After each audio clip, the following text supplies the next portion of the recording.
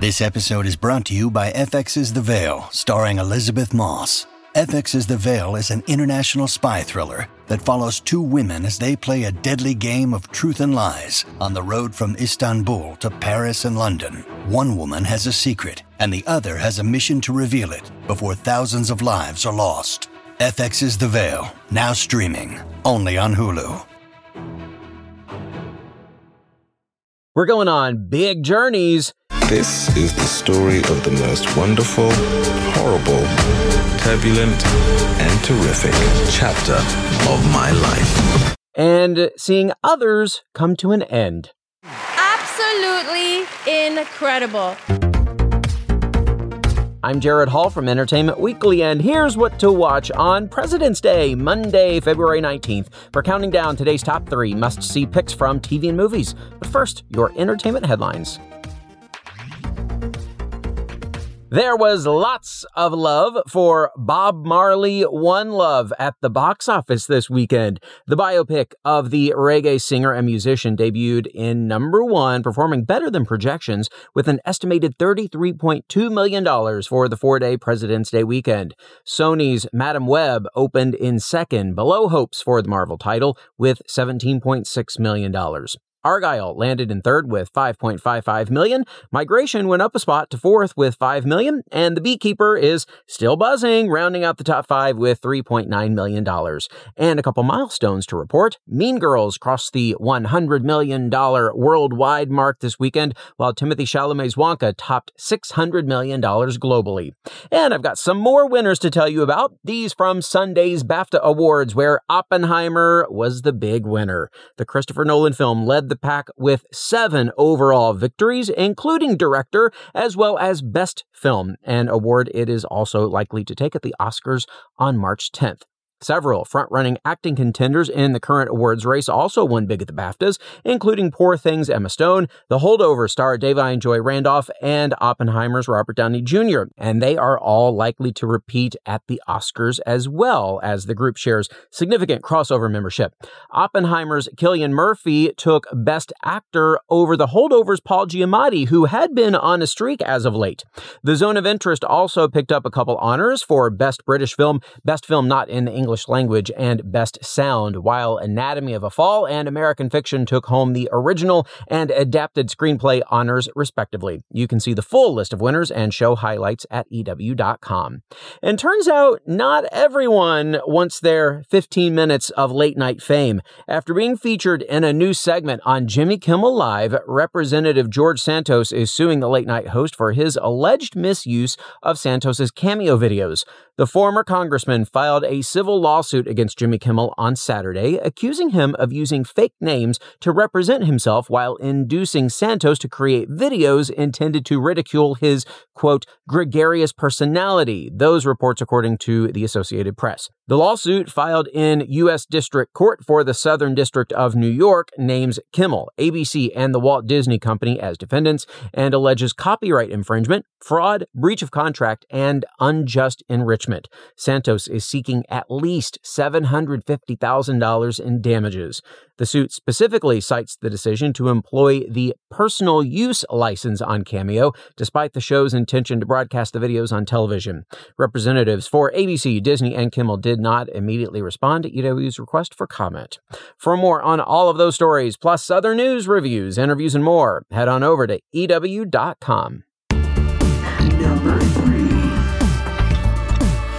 Today's number 3 pick is the season 1 finale of The Irrational, starring Jesse L. Martin as behavioral scientist Alec Mercer. His ability to understand how human behavior can sometimes be, irrational leads him to work with law enforcement, the government, and even corporations to solve perplexing mysteries. In the finale, he and Mara Hill's Marissa are inching toward finding the culprit behind a church bombing. Here is a very quick tease for the season finale.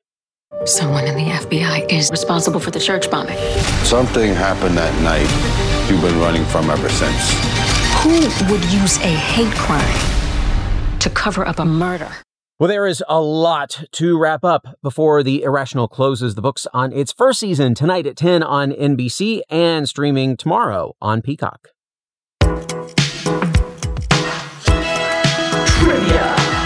It's trivia time. Jesse L. Martin is an accomplished actor of both stage and screen, but on TV, he has often played characters in law enforcement. He, of course, did this in nearly 200 episodes of Law and Order, as well as The Irrational. But on what other show did Martin appear on more than 150 episodes as a police officer? Was it Blue Bloods, Reno 911, or The Flash? Stick around for the answer. Number 2. Playing a fictionalized version of a real-life figure is a different beast than taking on an invented character. That process is laid bare in our number 2 pick, the new documentary, Becoming King. The movie follows David Oyelowo's long journey to play Martin Luther King Jr. in Selma. Now, getting into the character of a real-life figure is certainly different, but it is a whole other thing still when you're playing a towering, monumental figure like Dr. King. The 7-year journey to bring the important 1965 march to life is chronicled here with behind-the-scenes footage, home videos, and new interviews. Here's a preview. This deal is done, and this is cash flow by the end of the month. You're finally doing it? It looks that way. So the movie's called Selma, right? Mm-hmm. How long have you been working on it again? What, 7 years ago? It's a lot.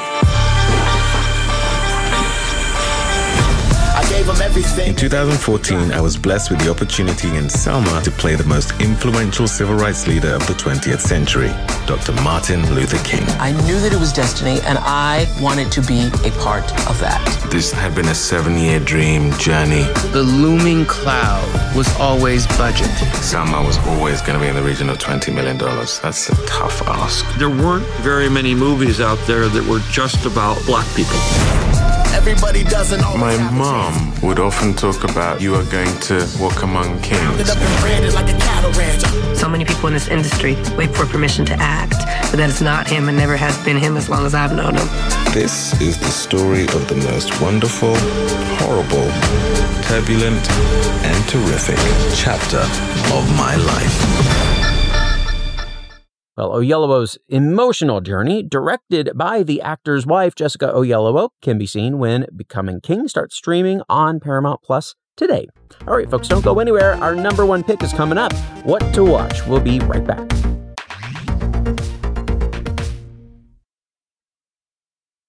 When you need mealtime inspiration, it's worth shopping Kroger, where you'll find over 30,000 mouth-watering choices that excite your inner foodie. And no matter what tasty choice you make, you'll enjoy our everyday low prices, plus extra ways to save, like digital coupons worth over $600 each week. You can also save up to $1 off per gallon at the pump with fuel points. More savings and more inspiring flavors make shopping Kroger worth it every time. Kroger, fresh for everyone. Fuel restrictions apply. Welcome back to EW's What to Watch.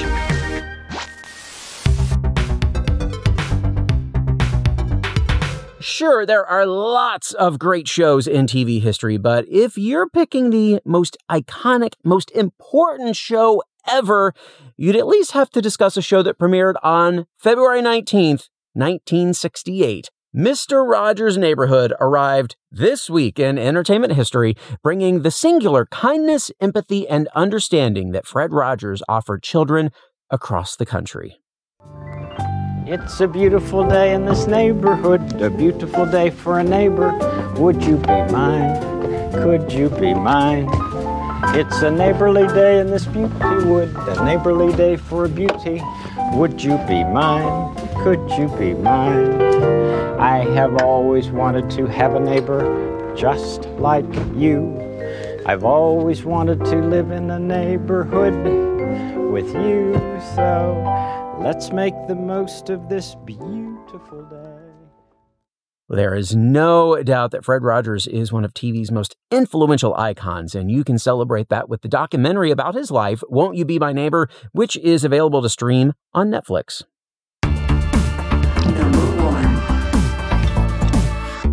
The NFL season might be over, but some fantasy leagues have yet to declare a champion. Today's number 1 pick is the finale of America's Got Talent Fantasy League.